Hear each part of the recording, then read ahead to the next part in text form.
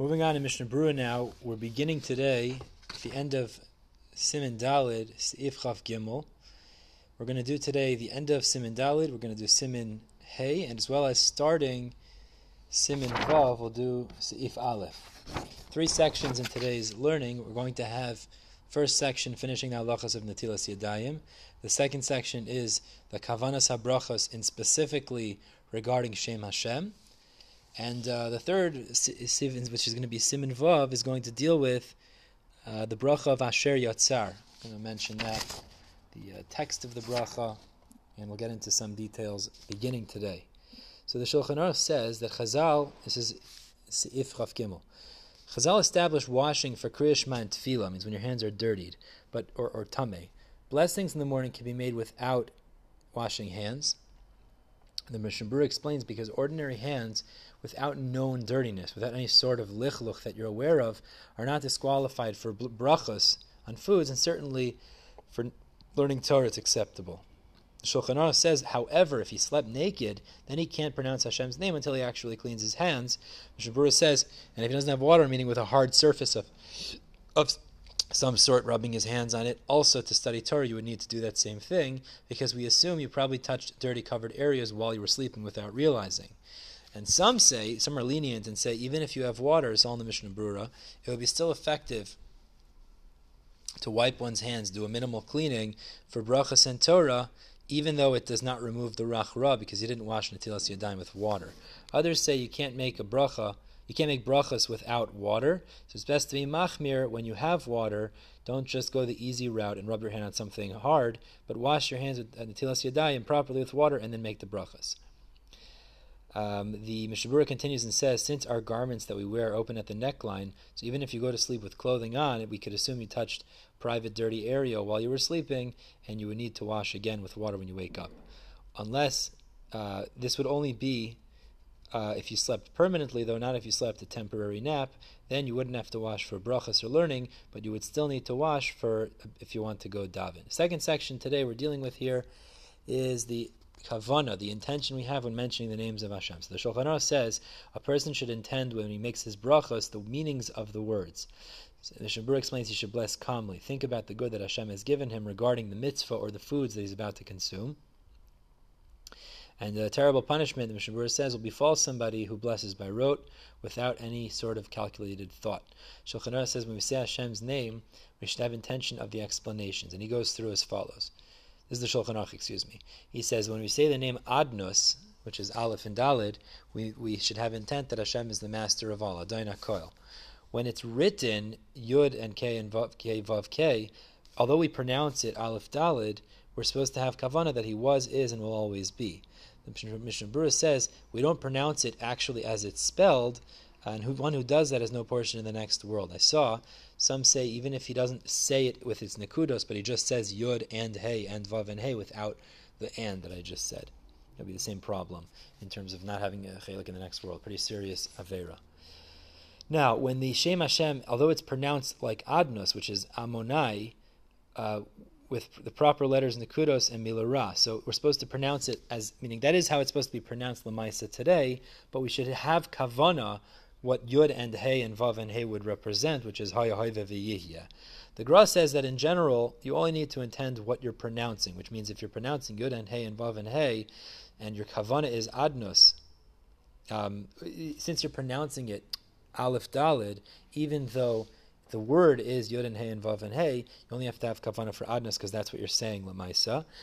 Besides by Shema, you also need the kavana of Haya Hayve V'Yihya if you're pronouncing the name of Yud K Vav K.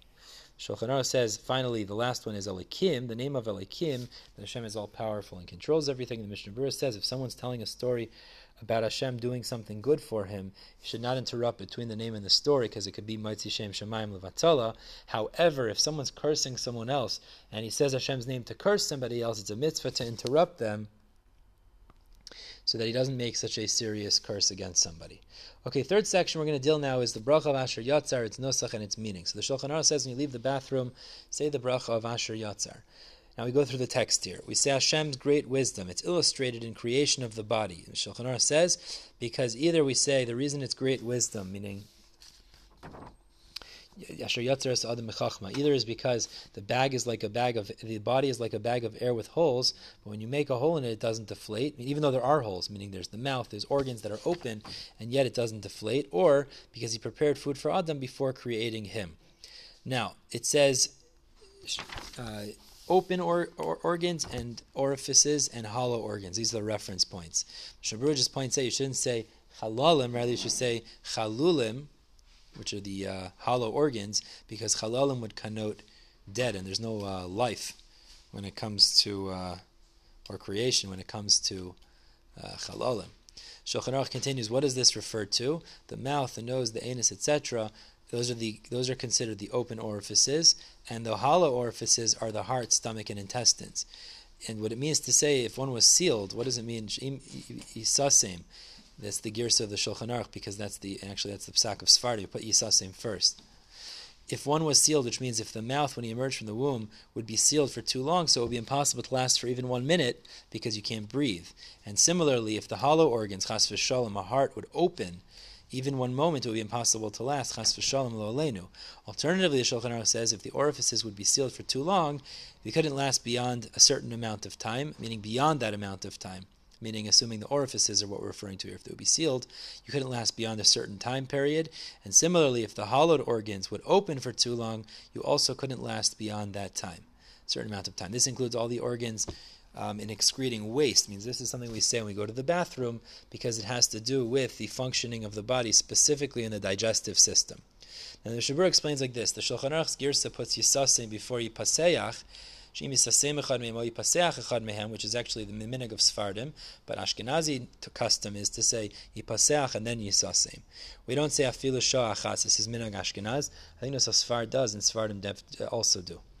Two girsais, either we say AF shar or we say EF shar, but it's the same intention. EF shar lehiskayim, we wouldn't be able to survive. Also, there's two girsais if we say choyle, the sick people, Hashem heals the sick, or if you don't say that word choyle, we just say roifei chol basar, and they're both acceptable girsais.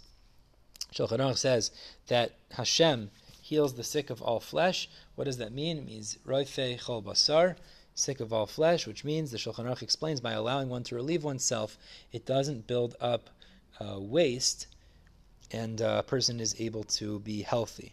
Why is it wondrous? Yeah. It's wondrous because air remains, like we said before, inside a bag-like body with openings, and it doesn't deflate. Also, the body separates the nutrients from the waste in the food, and the Ramah says that Hashem binds the spiritual soul and the physical body for the overall best functioning of mankind. The Berura concludes, each part, meaning the body and the soul, receive what it needs from the food connected, and therefore they're connected through the food as well. Meaning that the body receives the physical support that it needs, the neshama receives the spiritual support that it needs from the food, and that binds the two together. Okay, now we're stopping here at the end of Seif Aleph in Siman Vav. We're going to pick up tomorrow, God willing, with Seif Beis, and continue talking about this bracha, these brachas in the morning. Tomorrow we'll pick up actually about Al Netilas Yadayim. Okay, everybody have a wonderful day.